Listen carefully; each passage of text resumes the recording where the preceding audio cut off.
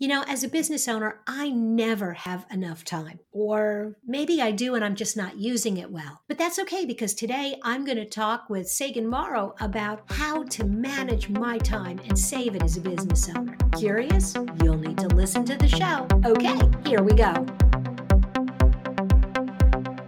Welcome to More Than a Few Words, a marketing conversation for business owners. MTFW is part of the Digital Toolbox, and this is your host, Lorraine Ball. And today, we're going to talk about time. Because as a business owner, it always seems like there's never quite enough. And today, we're going to talk to Sagan Morrow about how you can get more done in less time without burning out. She teaches busy, time-crunch solopreneurs how to build their own successful home-based businesses without the overwhelm. Through her online courses and business resources at saganmorrow.com, she specializes in productivity tips and action-oriented strategic planning for multi-passionate creatives. Sagan, welcome to the show. Thank you so much for having me, Lorraine. It is my pleasure. I'm going to drop in one more little note about your bio that I thought was fascinating. It says here that when you're not teaching solopreneurs or doing freelance work, you write romance novels. Yes, I am extremely multi-passionate. I like doing all the things.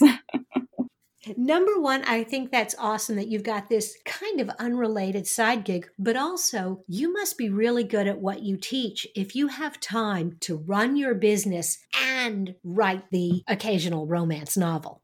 Yeah, it was kind of funny because I started out my business as a freelancer and then I started teaching other freelancers. And then I really started honing in specifically on productivity because I myself was doing all these different things, right? And the entire thing with writing romance novels, I really had to learn to be extremely productive and manage my time really well because it is something that I just love doing. So I just needed to figure out a way to do it.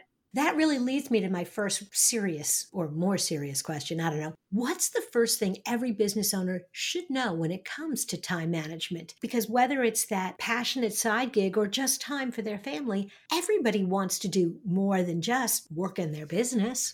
Yes, absolutely. The most important thing is energy management. Energy management is truly at the root of effective time management. So often we will look at our schedules and we'll look at our tasks and we'll think, okay, this takes me an hour to do this particular task. But we don't really take into account, does this particular task drain my energy or does it improve it? If it tends to really be a drainer on our energy, then we won't be able to have the space, the capacity, the bandwidth to do more afterwards. So when we take into account our personal energy levels, right? So we're not getting too tired or exhausted or burned out so that we can continue to be more creative. When we take that into account, then we can really start to manage our time so much more effectively. That is such an interesting approach to think about kind of scheduling your day in time blocks. And I think a lot of us do that. Okay, I'm going to work on bookkeeping now. I'm going to do this now. But really think about how do particular tasks impact you and being really very aware of what you stack up in your day so that you don't have too many of those just downer things back to back. It sucks the joy out of you and then you don't have any energy left for the things you want to do.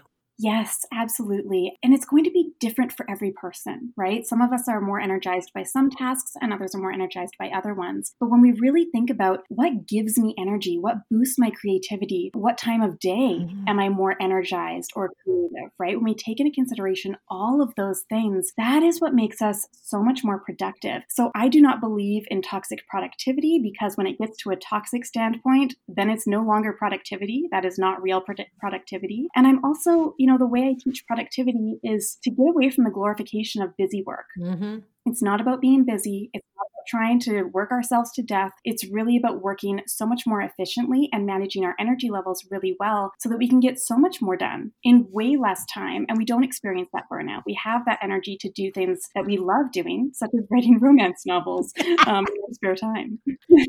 As you say that, I'm really thinking about those days when I've stacked up two things that I felt like needed to get done, but both of them are really those time sucks. And there's there's that moment where I suddenly realize I'm just staring at my computer screen. I'm moving my mouse around. And so maybe I think I'm busy, but I'm not really getting things done. And when I'm more aware of, okay, today, this is what I'm going to do. It's just this one thing. And if I get this done by the end of the day, I'm going to feel like I had great success and I can give myself permission to wait on those other things. I get so much more done. Yes. And it's interesting when you really look at the amount of time, the amount of focused work that we are doing in a particular block of time. I mean, when we think about the, 7 or 8 hour workday, how much of those hours or those minutes are you actually spending working and like really making progress as opposed to doing busy work or just staring at the screen or not really making that much progress, right? I mean, myself, I tend to work about 35 hours a week and I can do my romance novels, my freelance work, my teaching productivity, all of these different things. 35 hours a week is a really good amount for me. And if I start to go too much over that, unless I'm preparing for a really big launch or something like that, my energy levels just aren't there. And I can feel that I'm not at my best. And so therefore, I don't see the point, right, in spending more hours on something when I could instead save it for another time and I could maybe do it in a quarter of the time because I will actually have the energy to do it. That is probably one of the lessons that I and most of my team learned during the COVID quarantines, because suddenly we're all working from home. And so we can, although we've always kind of set our own schedules, we can really set our own schedules. And I like that 2 hours before I even shower and get dressed, I like to grab a cup of coffee and get a little bit of work done and then break, shower, go out for a walk, and then come back at what normally would have been my original start time. And now I've got a couple thousand steps under my belt and I can take some time throughout the day because I had that early 2 hours when I was really nailing it, because that's a good time for me. Yes, I love that so much. It's fascinating to me the way that we, so many people pre-pandemic, right, were really forced to work in a very rigid 9 to 5, Monday to Friday schedule. But that's not necessarily the right schedule for everyone. Mm-hmm. Some people work so much better in the morning or in the middle of the night. My spouse and I, we both love working 15 days in a row and then taking 6 days off in a row, right? So really taking advantage of these different types of schedules and getting outside of that confined box that we've created for ourselves. Absolutely. So is it possible to have a successful business if you are kind of this multi-passionate person? That you have two things that you really love. Can you really put that together and manage the time required? Yes, you can. The important disclaimer is that you need to be strategic about it. You need to be very clear and focused with what exactly your goals and your priorities are, and then structure everything in such a way that nothing does, fall through the cracks, right? So I really encourage my clients to do a full business planning retreat, really get at the root of exactly what they want from their personal life and their professional life and create their entire business structure from there, working backwards with our goals, right? So understanding what we want from our life and then what exactly do we need to get there, and ensuring that all of the tasks that we work on a routine basis somehow contribute to those short-term and longer-term goals. So the strategy piece is so important if we are juggling a lot of things. It's absolutely crucial, or else things will fall through the cracks, or else you will find yourself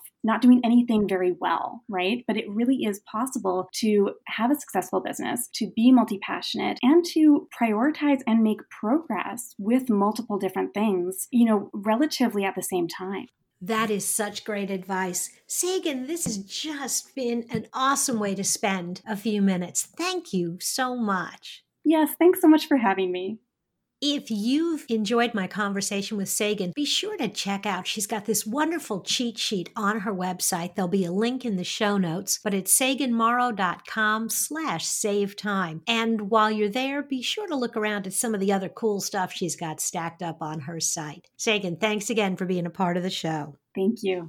If you've enjoyed today's conversation, if you'd like to find other business tips, be sure to hop over to the Digital Toolbox at digitaltoolboxin.com. This has been another episode of More Than a Few Words. Thanks for listening.